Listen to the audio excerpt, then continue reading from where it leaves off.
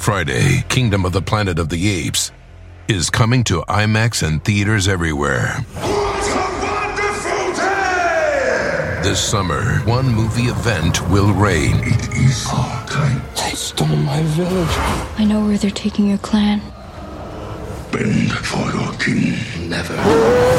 Kingdom of the Planet of the Apes. Only in theaters Friday. Tickets on sale now. Rated PG-13. Some material may be inappropriate for children under 13. If a friend asks how you're doing, and you say, I'm okay. when the truth is, I don't want my problems to burden anyone. or you say, Hang it in there. because, If I ask for help, they'll just think I'm weak. then this is your sign to call, text, or chat 988 for free, confidential support. Anytime. You don't have to hide how you feel.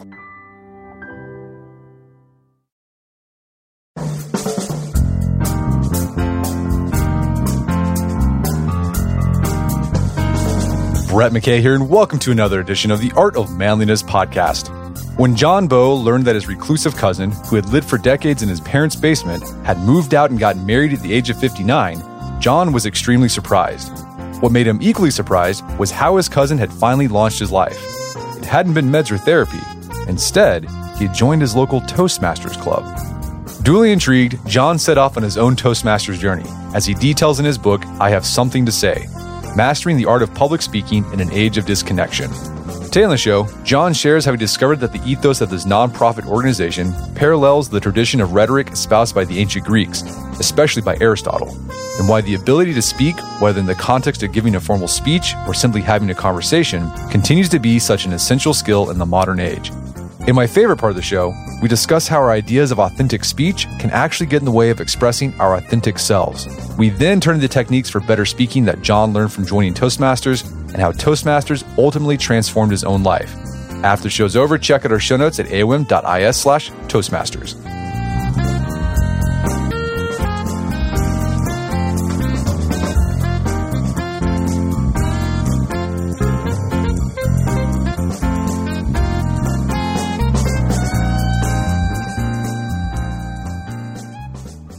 All right, John Bow, welcome to the show. Thanks, Brett. I'm very, very excited to be here. So you wrote a book called I Have Something to Say, Mastering the Art of Public Speaking in an Age of Disconnection.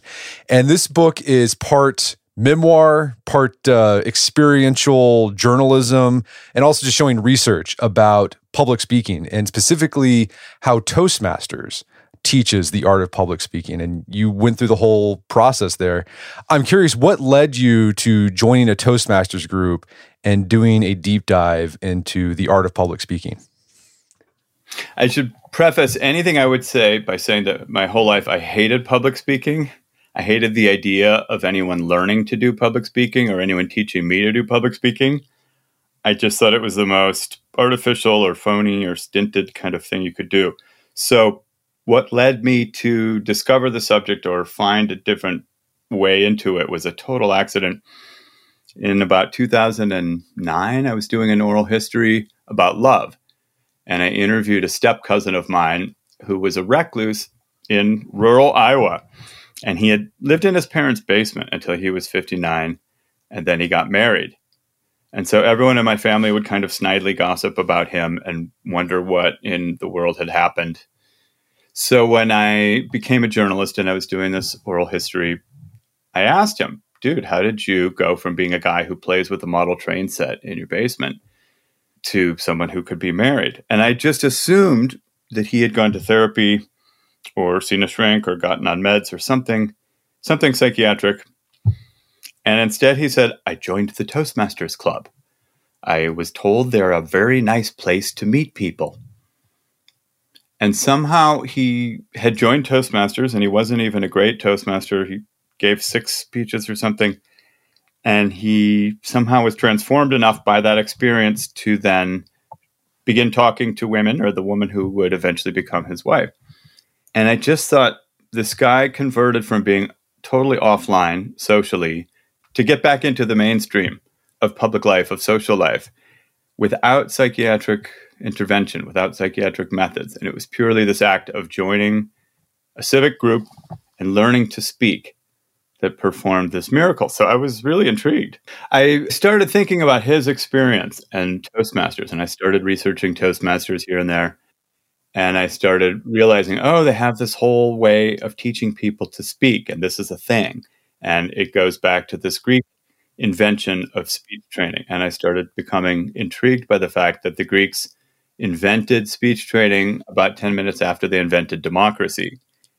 And it tied into all these things that I was really concerned about, like, the partisan war going on in America and general alienation, people being very disconnected socially these days and people being very divided, and all these trends like, civic engagement declining, people's trust in public institutions declining. So I had this aha moment where I realized, God, if you could tie all of these things together, it's almost all connected to our lack of speech training, because when you learn how to speak, you learn how to connect with people. And if you don't learn how to speak, you kind of, by default, get disconnected from people. No, so that's interesting. I want to talk more about the consequences of us not teaching public speaking or rhetoric. But before we do, let's talk about Toastmasters in general. I think a lot of people have probably heard of Toastmasters. Maybe they had a friend talk about Toastmasters. What is the history of Toastmasters? Like, who formed it? Why did they form it? And what's the state of the organization today? Toastmasters was founded in 1924 by a guy named Ralph C. Smedley, who was a director at the YMCA, director of adult education programs. And in the 1920s, you were seeing this huge migration of farm people, rural people, moving into cities because farm work was becoming mechanized. So at one time, something like 80% of Americans were employed doing farm work or related work. Suddenly, all of those jobs went away. So these people who lived in small communities where people knew each other by reputation suddenly had to move to cities and have meetings in big, large, growing companies and corporations. And most of them sucked at it and were terrified by it. So this Smedley guy realized what a big favor he could do to help people learn how to do it, because it was stunting their personal life and their work life. And he played at it a couple times with versions of it that didn't work before he came up with the iteration that finally became Toastmasters. But he envisioned it as a laboratory of free speech where people could come and bring anything that they needed to work on in their work life or private life, wedding speeches, funeral speeches and stuff, and run them by their fellow citizens. So it was from the very beginning a nonprofit club where people could kind of go at their own speed, and he really emphasized this learn by doing approach. It's not highly theoretical. There's not a ton of reading. You just keep doing it and practicing these isolated technical components of speech, and then you get evaluated by your fellows. Oh, and then what's the state of the organization today? I mean, I imagine it was probably really big, middle of the 20th century. Has membership declined or has it held pretty steady? Well, membership worldwide is bigger than it's ever been. The club grew in popularity. I'm not sure if it peaked or what's going on with U.S. membership. I think it's doing okay after a dip. But globally, there are more members than there have ever been. There are clubs in most countries around the world. And, again, there's a nonprofit and it's they meet in, you guys met in a grocery store lobby area. They meet in libraries. It's like salt of the earth, civic from the ground up type of organization. I mean, I wrote and I had to take so much of it out of the book, but I was fascinated by the spaces where Toastmasters meet. Because if you think about American life, everything's become so privatized. And there's this whole underground network of spaces that are public or quasi-public where clubs like this are still meeting. And there's still this kind of world going on that's very uncool and unhip, and it's not featured in the media. But we met in the community room of the Byerly's grocery store in St. Louis Park, Minnesota. And there are community rooms like this all over the country. And I've seen other Toastmasters chapters meeting on Air Force bases and Chamber of Commerce offices, places like that you kind of never think of. Yes, this is a very a Tocquevillian, democratic, self-improvement society. The officers aren't getting paid to do this. everyone just shows up because they really believe in this idea of helping people improve their public speaking. And you talk about how it seems like what the Toastmasters are doing is they are carrying on the legacy of rhetoric or rhetorical education that the ancient Greeks and Romans used. And you talk about how the Greeks pretty much invented rhetoric shortly after they invented democracy, because rhetoric was what allowed you to participate in democracy. It's not like our sort of democracy where, we just go vote and that's pretty much it. Democracy in Athens was if you're going to participate, you had to get up there and talk and speech and persuade. What was the rhetorical education like in ancient Greece and Rome? And then maybe we can talk about why did we stop teaching that systematically in the West? So after they invented democracy, it immediately became necessary for the people who were citizens to speak in public. So before the invention of democracy, it was illegal. It was prohibited activity, and suddenly it became required activity for a lot of people. And even when you weren't required to do it, you still kind of had to do it, because if you were bad at it, people thought you were uncool and lame and didn't want to do business with you and didn't want to marry you. And so really, you had to go to these forums and talk about, should we invade Sparta or not? And if you were lame at it, that was it. No one took you seriously. Another thing that happened with the invention of democracy were trials, the invention of a trial by a jury of your peers. And back then, trials were like gladiatorial matches, and there was no procedural process, really. You could accuse anybody of anything, and then suddenly you'd have to go to court. And there would be anywhere from 200 to 1,500 plebes, and they'd be drunk and eating and laughing and jeering. And so you and your accuser would just sort of battle it out verbally. And again, if you lost, or if you were bad at public speaking, which most people were, just like now, you could lose your house and your flock of sheep and whatever property you had. And so in the middle of all that, this lawyer in Sicily wrote a short manual teaching people how to conduct themselves during trials. And it was just this basic thing saying, here's where you stand, here's when you shut up, here's how you should present your case. And in a weird way, it was really the first time anybody had ever stepped back from the daily act of speaking and apply theory to it and apply rules to it and realize, when you look at people, when you talk, they believe you more than if you don't. Or if you break your jokes or your stories into 3 parts, somehow they make more sense than if you don't. Why is that? What are the rules for good speech? What are the things about speech that make it not work? And so suddenly it was like splitting the atom open or something. This thing that no one had ever thought about suddenly became this source of incredible power. And schools sprouted up all over Athens with philosophers and teachers rushing in to teach different angles of speech, like how to do introductions or just logical ways to defend yourself in an argument. There are like 8 or 12 different paths you can take or something. People exploited stuff like verb tense. And there are these crazy little language hacks that you could take advantage of. And most of us know some of it, but we've never been taught all of it. And we've never been taught just, rigorously drilled at it. So very quickly, it became the most popular subject. Everyone realized that in a world of democracy, talking is the main weapon we use every day in everyday life to get ahead and to get influence. And so in the end, it wasn't called communication or public speaking. It was called rhetoric. And the definition of rhetoric was the study of all available means of persuasion. And so at some point, there are, dozens or hundreds of different schools in Athens, and Aristotle comes along and in a typical Aristotelian way writes the one book, the one comprehensive systematic analysis of rhetoric. And he's just, Aristotle is insane. Just everything he does, this is it. This is the one way that you can see this issue. And he said, this is what rhetoric is. This is what it's useful for. This is why you need to know it.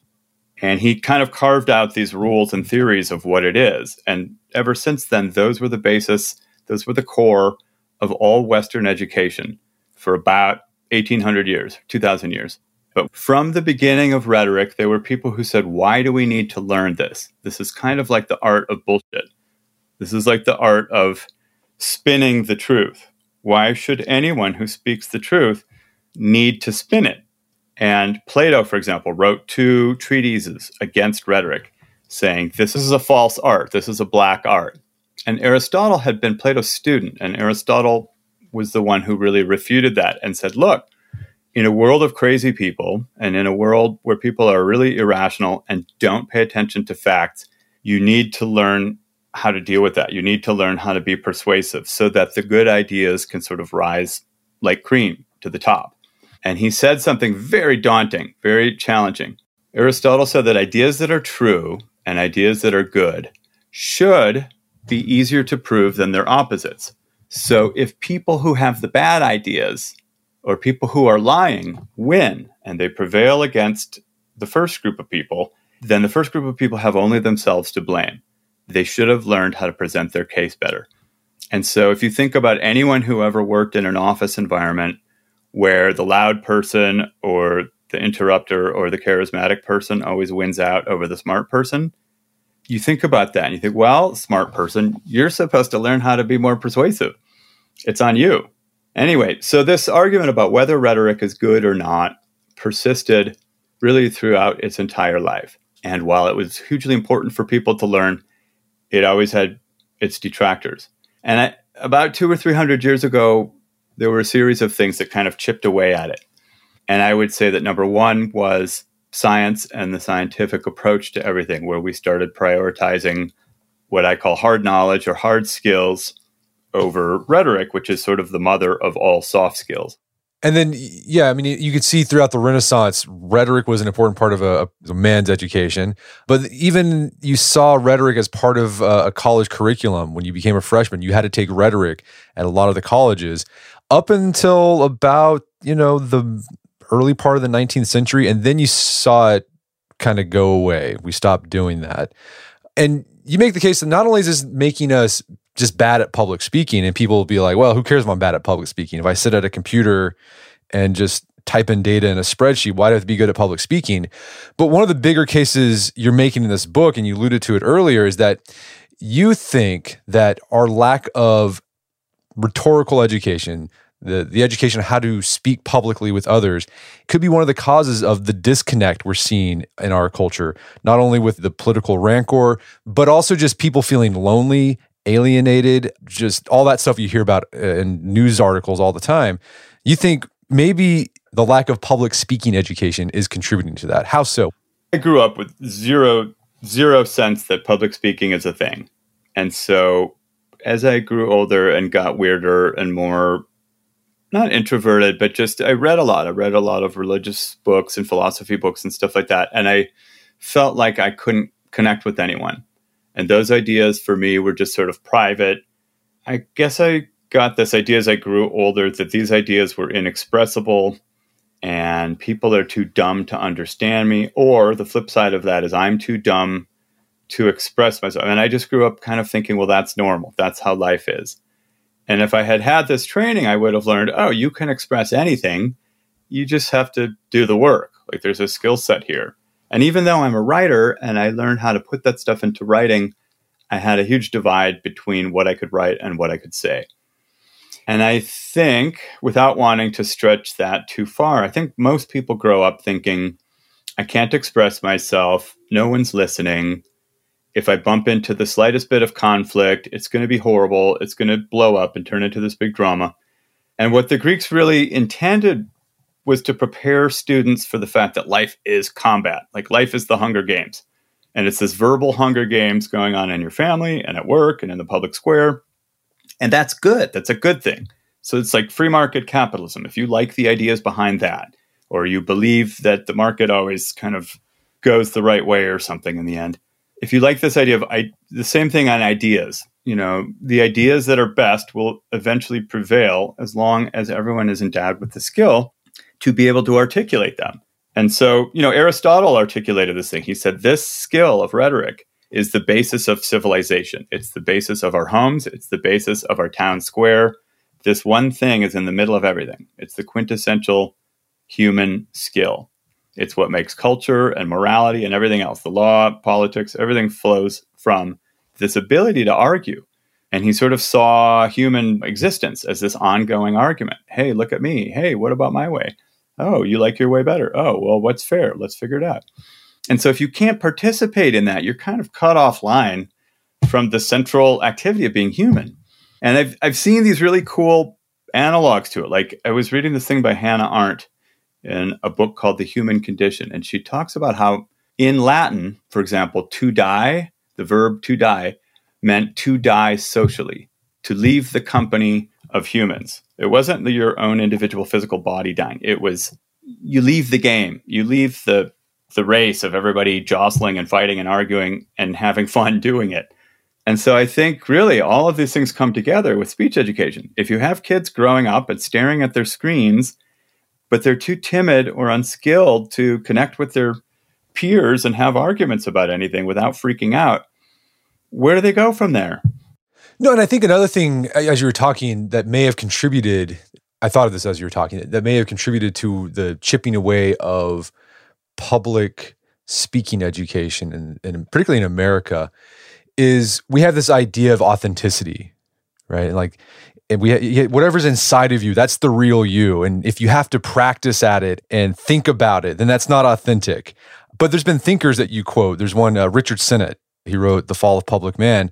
He makes this intriguing case that no, actually this idea of authenticity, it's actually preventing us from being our real selves. Because you have this idea, well, if I don't have to think about how to present my ideas inside of me, then you're never able to do so. And as a consequence, you can't become who you want to be and you can't connect with others.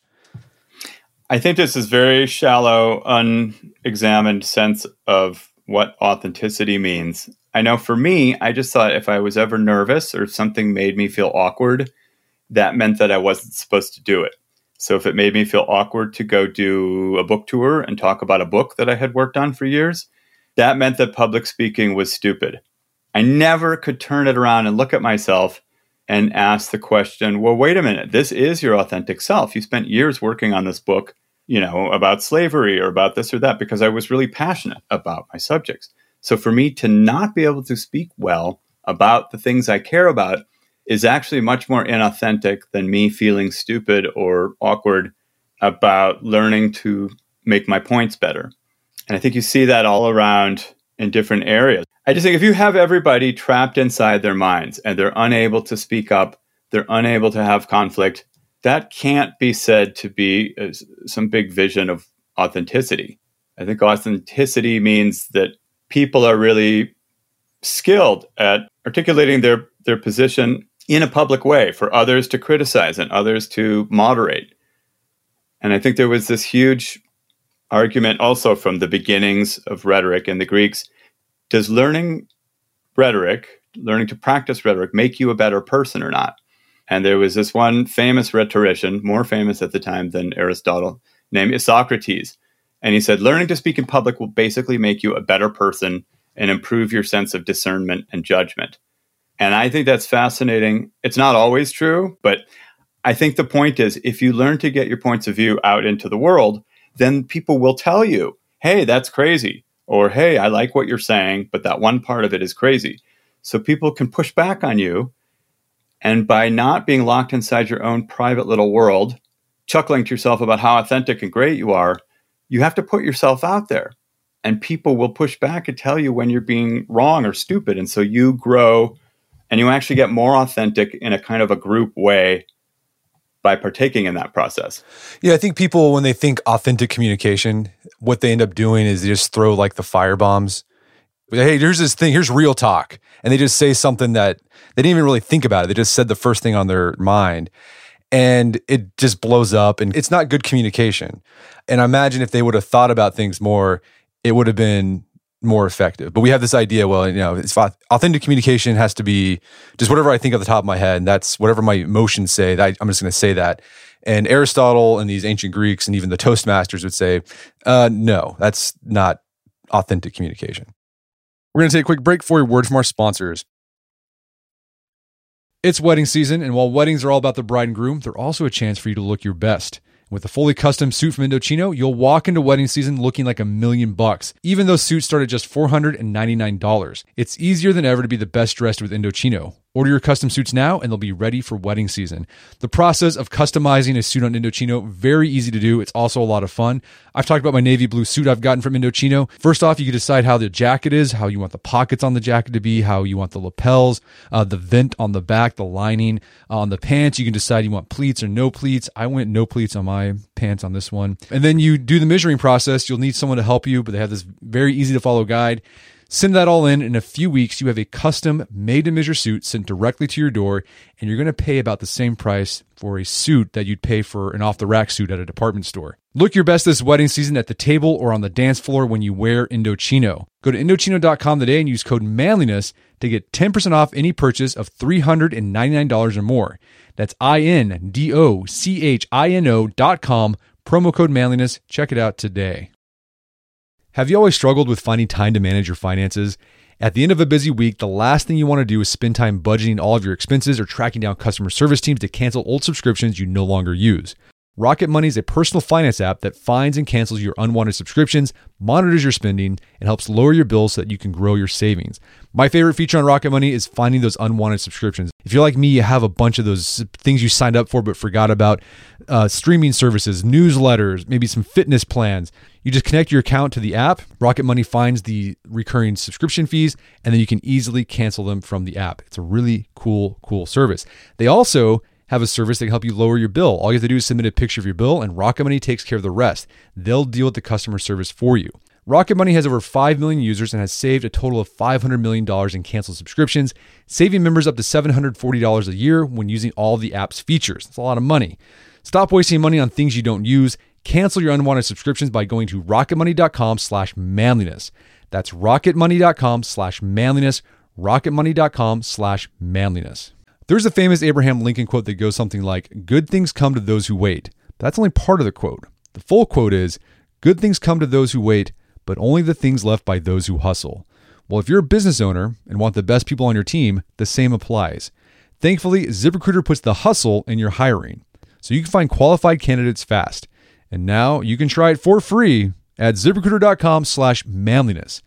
ZipRecruiter's smart technology finds top talent for your roles right away.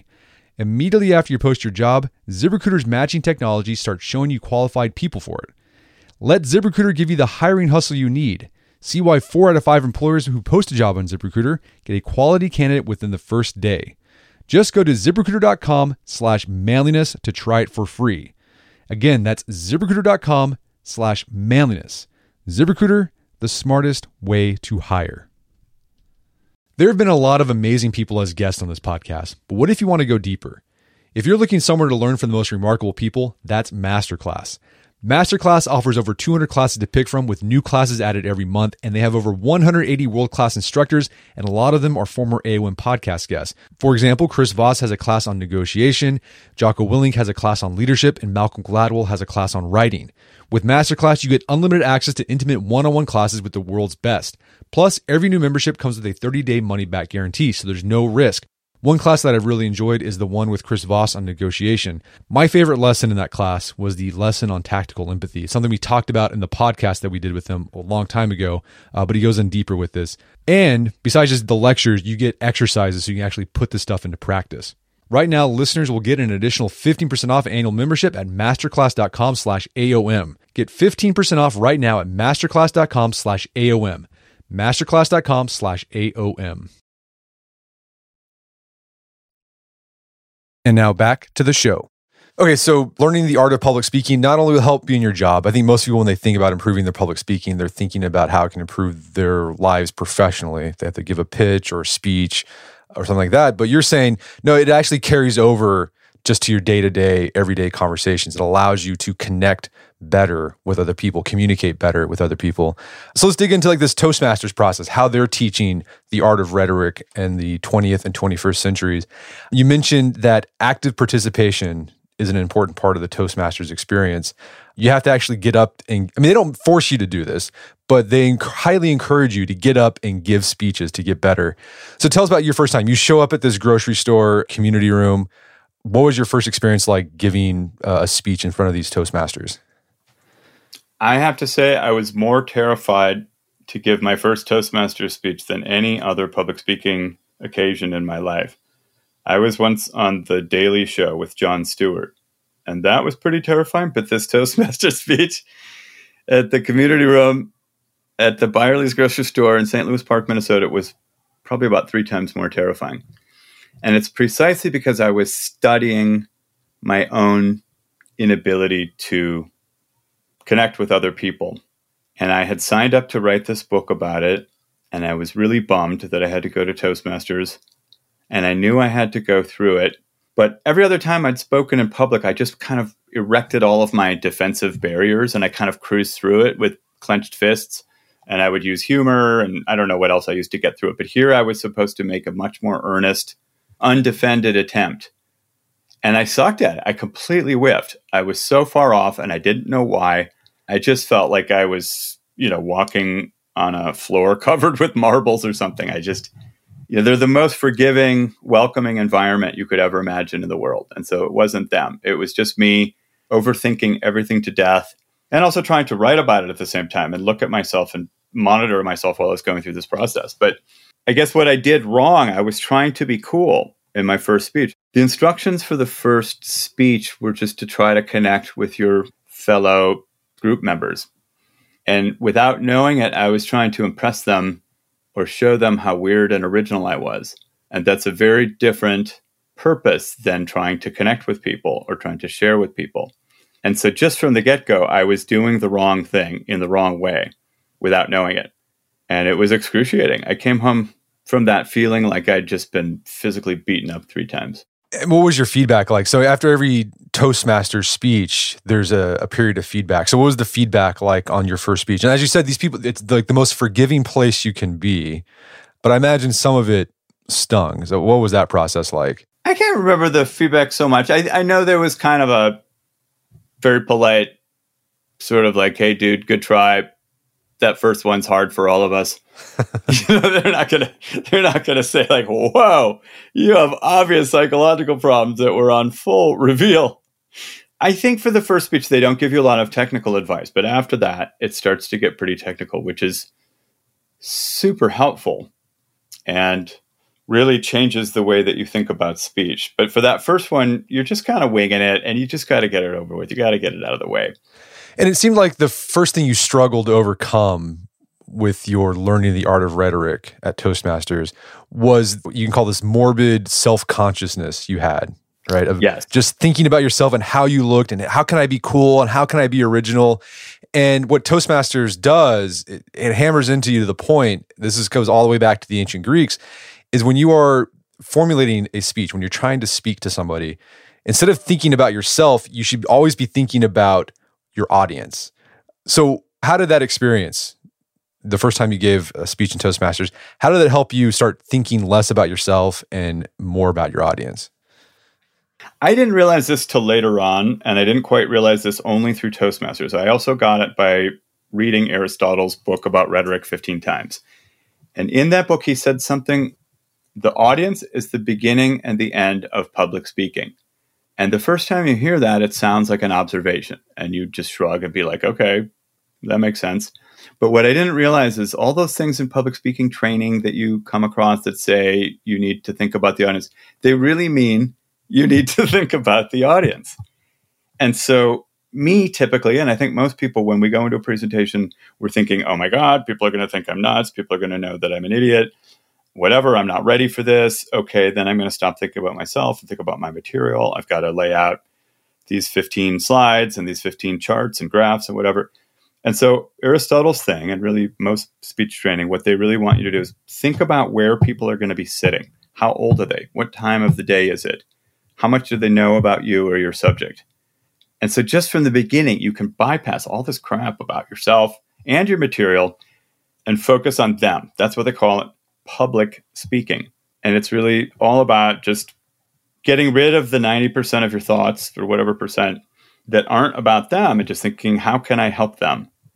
How can I deliver the information they need to hear and want to hear, instead of getting lost in all of this stuff about my anxiety and blah, blah, blah, my millions of facts and data points. And what's also interesting is that not only will that help you overcome a lot of the stage fright, a lot of times if you just start you shift the focus to the audience instead of thinking about yourself, it'll help you get over maybe some of that stage fright that a lot of people have about public speaking.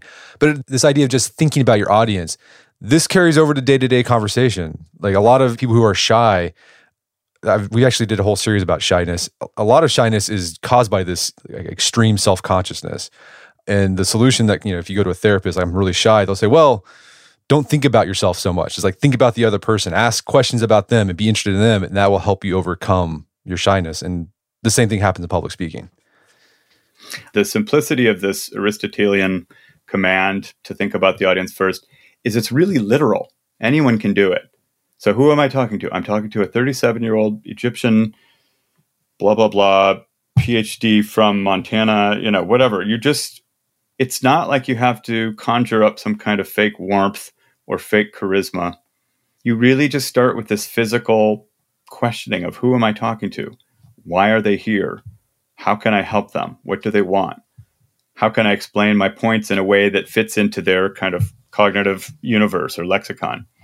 And I think that, for me, is the big breakthrough. I don't even know if that's what Aristotle intended when he said his thing about the audience, but that was what I got when I combined Toastmasters' approach and Aristotle's approach. And for me, that was really the thing that allowed me to stop being so anxious. It's just realizing I don't have to do anything clever here. I don't have to be some magically non-anxious person. I just have to think, who are these people? Where are they sitting? How can I help them? Right. And this whole audience first, this is going to pretty much shape everything you do and how you organize your speech, how you present yourself, the words you use. We're going to talk about that. So that's a nice segue, this idea of organizing your speech. And one of the exercises that Toastmasters has you work on is creating a speech and organizing it in such a way that you get to the point as quickly as you can, and then make sure it's clearly understandable, like what your main point is. Was this hard for you to figure out when you first started doing this? That one was the first Toastmaster speech was just this general kind of do whatever you want, introduce yourself and try to connect with your crowd, right? Second one was about organization. How do you organize a speech? And they just wanted to get across the idea that you can't just go up there and go blah, blah, blah, blah, blah, blah, blah from the beginning to the end. It's much, much better if you say, today I'm going to talk about blah, blah, blah. I'm going to talk about it in 3 parts. And they had this kind of schema, a set of schema you could use. So you could say, today I'm going to talk about travel, and I'm going to give examples in Spain, Italy, and Russia. Or you could say, today I'm going to talk about travel. I'm going to talk about travel for young people, travel for middle-aged people, travel for old people.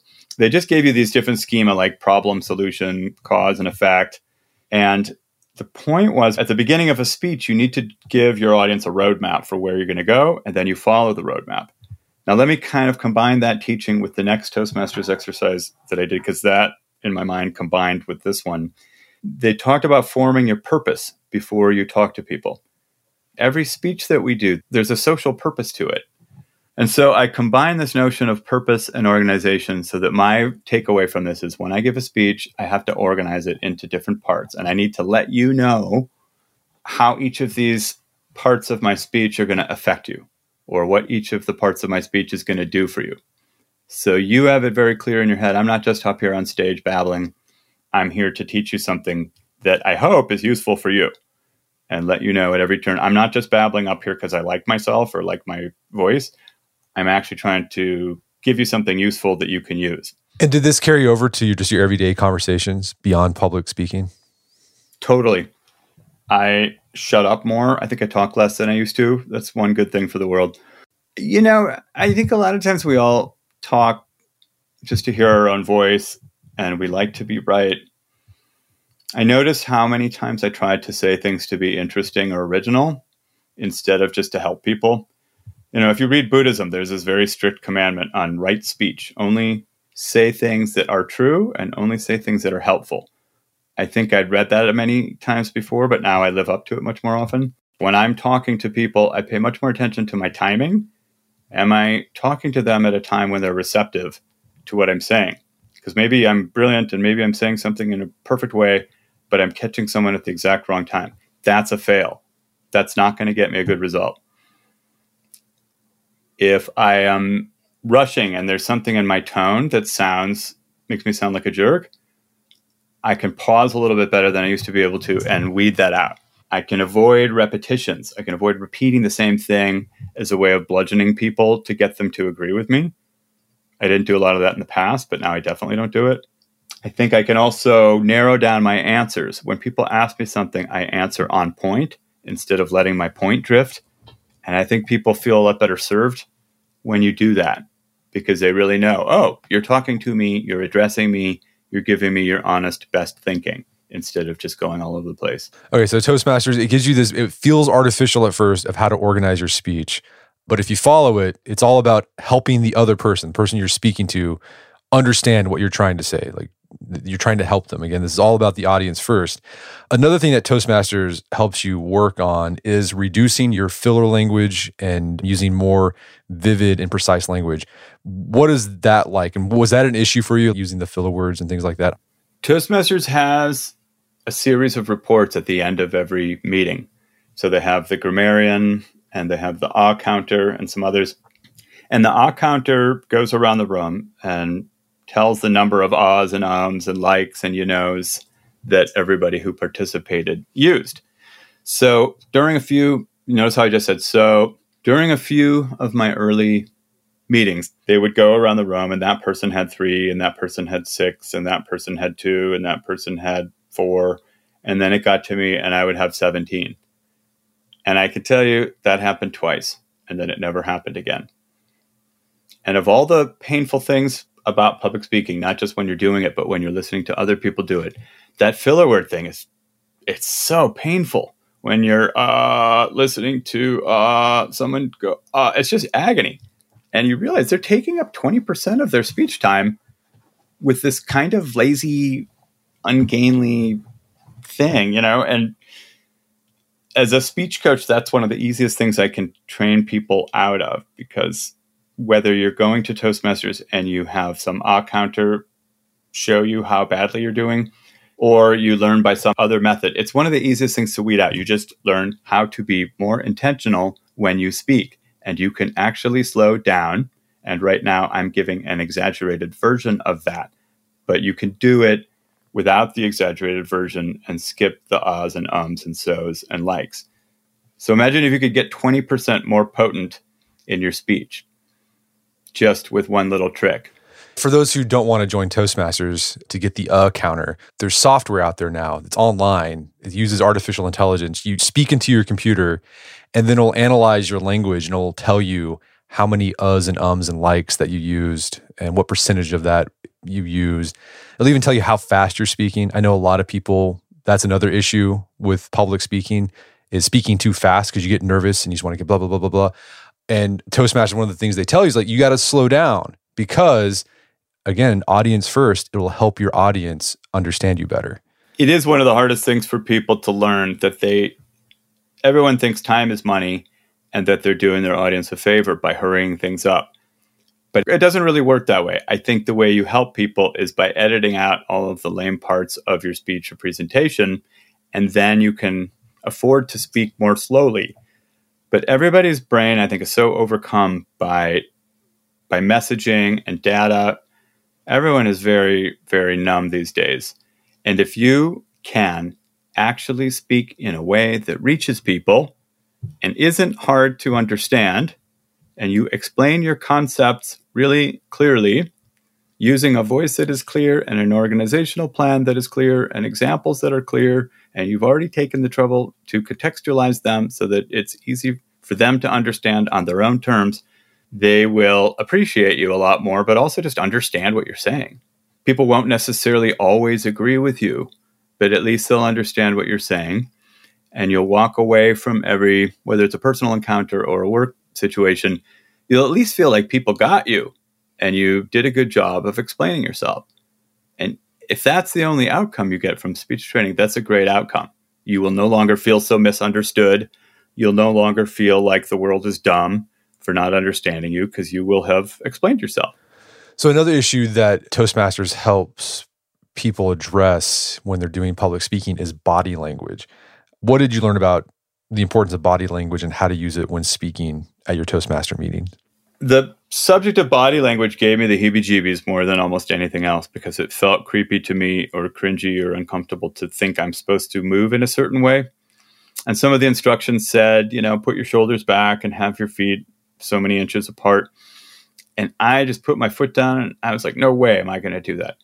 And then I kept reading the Toastmasters stuff and also Aristotle, and they both said the same thing in different ways. They said, anything you do that is distracting from your message is bad, and anything you do that enhances your message is good. And once I saw it through that lens or that angle, it became much easier, I don't know, just to relax and think about my body language a little bit. I'm probably never going to be some big, super emotive, dramatic, theatrical speaker. I'm from the Midwest. We don't do that. But I do understand if you're clenching your fists together or your hands are stuck in your back pockets or something like that, you're hunched over or you're not making good eye contact, it's distracting to people. So even if you're talking about some green solution that's going to save the world, if you're on a stage, people are going to be thinking, wow, this person looks really uptight. So you don't want to distract from your message. And really, that's as far as I usually need to go with most people. If I'm working with people, I get them to understand what they look like and how it's distracting. And without needing to coach them on every little thing, I think that problem kind of takes care of itself. Does this go to Aristotle's idea of ethos, the body language aspect? Totally. I'll back up and say Aristotle in his book about rhetoric talks about how everything we do is an attempt to persuade people around us of something small or large. It doesn't have to be insidious or anything. And when we do that, we use facts and we use emotions and we use character, which he called ethos. And so ethos is kind of like what you know about me from Googling me or looking at my resume or whatever. But it's also just how well I explain my information. And so if I'm staring at my shoe the whole time I'm talking to you, I'm destroying your ability to receive my information because you're watching me freak out and stare at my shoe. If I explain things in 3 really clear parts, which are designed to really tell my story and make my point in an interesting way, you're going to receive my information and remember it longer and be more likely to act on it. And all of this comes back to not just like the brilliance of my point or my data or my logic. It's the brilliance with which I express it to you and for you. Yeah, I think for Aristotle, ethos was probably the most powerful, persuasive, we call it tool in rhetoric. He's not to say that logos or facts are not important or that emotions are not important. But for him, if you really want to be persuasive, it all came down to ethos. Aristotle said that of the 3 sort of channels or tools of persuasion, ethos is by far the controlling factor. And I think that's where it runs totally counter to modern intelligence and modern education, because we've been so conditioned to think that facts are great, data's great, big data, science, that's going to save the world. And we're not learning public speaking and rhetoric in school. And so you have all of these smart people who are unable to make their point. And I think this is really interesting. In Aristotle's book about rhetoric, he kind of admits that he hates rhetoric and that he wishes we lived in a world where everything was like geometry and logic could win out. But he said, that's not the world we live in. And, there are a lot of people who will just never respond to the most logical argument you can make. And so this thing about ethos and studying how it works and how do you convince people was really designed to help smart people learn to get their points across. It's not about acting confident or losing your anxiety. It's about just arranging your argument in a way that people can actually understand. Yeah, because when you organize your thoughts well, it goes to your ethos or character. Because people think, well, if you talk with clarity, you're intelligent. You're a competent person. Yeah, going to this idea of people emphasizing facts too much in our modern idea of information transmission. You have a chapter that's called "Facts Are Stupid Things," and that's the point you're making. It's not that facts aren't important. Facts are important. Logic is important. You need to have a logically sound argument. But I think oftentimes when people talk in public, what they immediately do is they just, what are all the facts? I'm just going to collect as much data as I can, and then I'm going to present it in a PowerPoint presentation and just read it off, and I'm going to give them the truth, and that will be enough. And Aristotle and the Toastmasters will say, no, that's not it. You can have all the data and facts that are there, but if you can't persuade people with it, then it's all for naught. I think what we really, really have lost sight of is the fact that public speaking is about the public. And it's a social interaction, not a data transfer.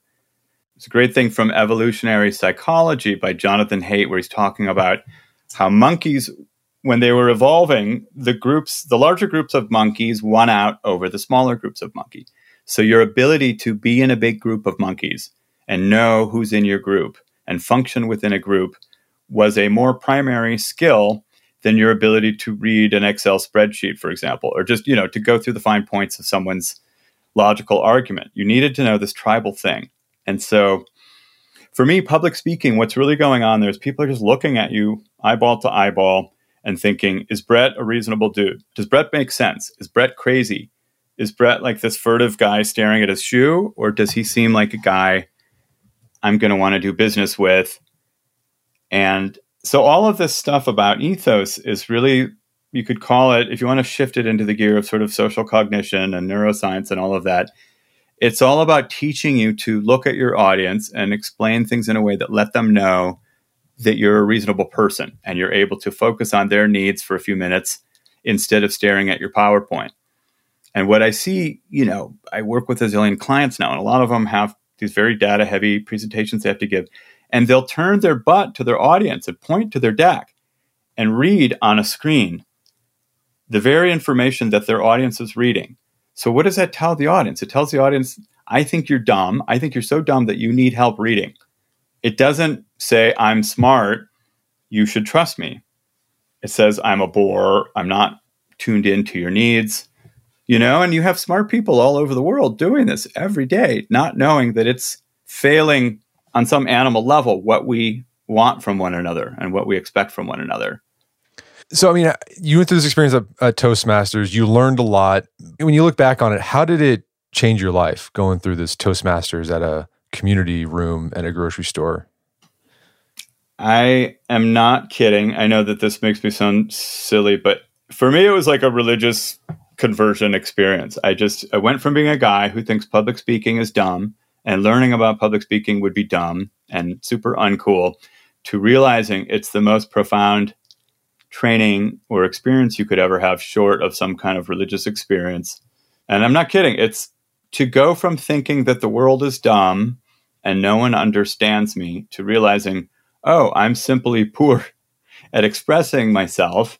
If I slow down and I learn some of these techniques, I can make myself understood wherever I go. And people might disagree with me, but at least they'll know me. And that's a big step up. So that alienation that I grew up with, and I was really a bad boy and a rebel, and I was very, very detached from the world for many years. So for me to find a way to reconnect to the world and then also help other people reconnect to the world, even without using any kind of religious or therapy kind of terminology or practice, just language training, speech training, it totally changed my life. It totally changed the direction of my life. It changed what I do for a living. It changed my optimism about the state of the world. And would you encourage other people to join Toastmasters? Oh, I would encourage people to do it. Like, their life depends upon it.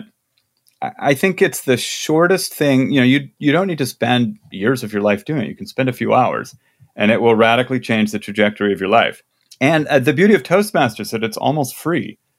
The last time I checked, it was $55 twice a year or something. So that's a lot cheaper than just about anything else out there. Yeah, it's cheaper than therapy. It's a lot cheaper than therapy. Well, John, this has been a great conversation. Where can people go to learn more about the book and your work?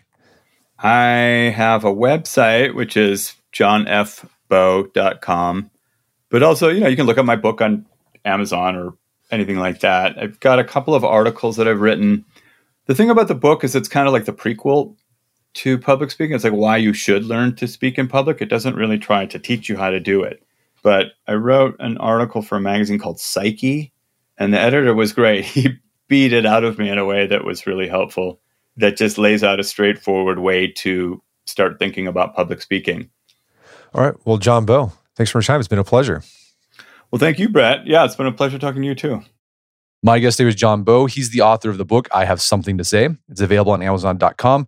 You can find more information about his work at his website, johnfbow.com, and Bow is spelled B-O-W-E.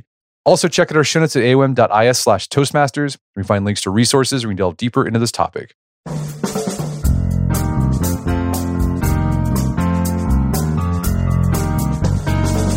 Well, that wraps up another edition of the AOM podcast. Make sure to check out our website at artofmanliness.com, where you find our podcast archives, as well as thousands of articles that we've written over the years about pretty much anything you think of.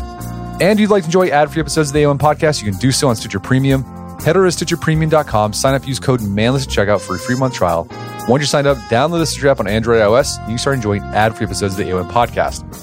And if you haven't done so already, I'd appreciate if you take 1 minute to give us a review on Apple Podcasts or Spotify. It helps out a lot. And if you've done so already, thank you. Please consider sharing the show with a friend or family member who you think would get something out of it.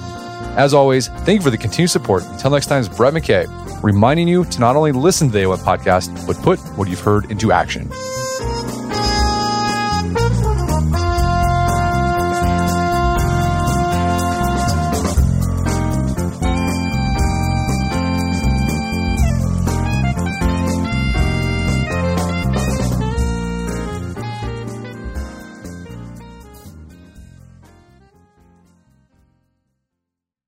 If a friend asks how you're doing, and you say, I'm okay. when the truth is, I don't want my problems to burden anyone. or you say, Hang it in there. because, If I ask for help, they'll just think I'm weak. then this is your sign to call, text, or chat 988 for free, confidential support. Anytime. You don't have to hide how you feel.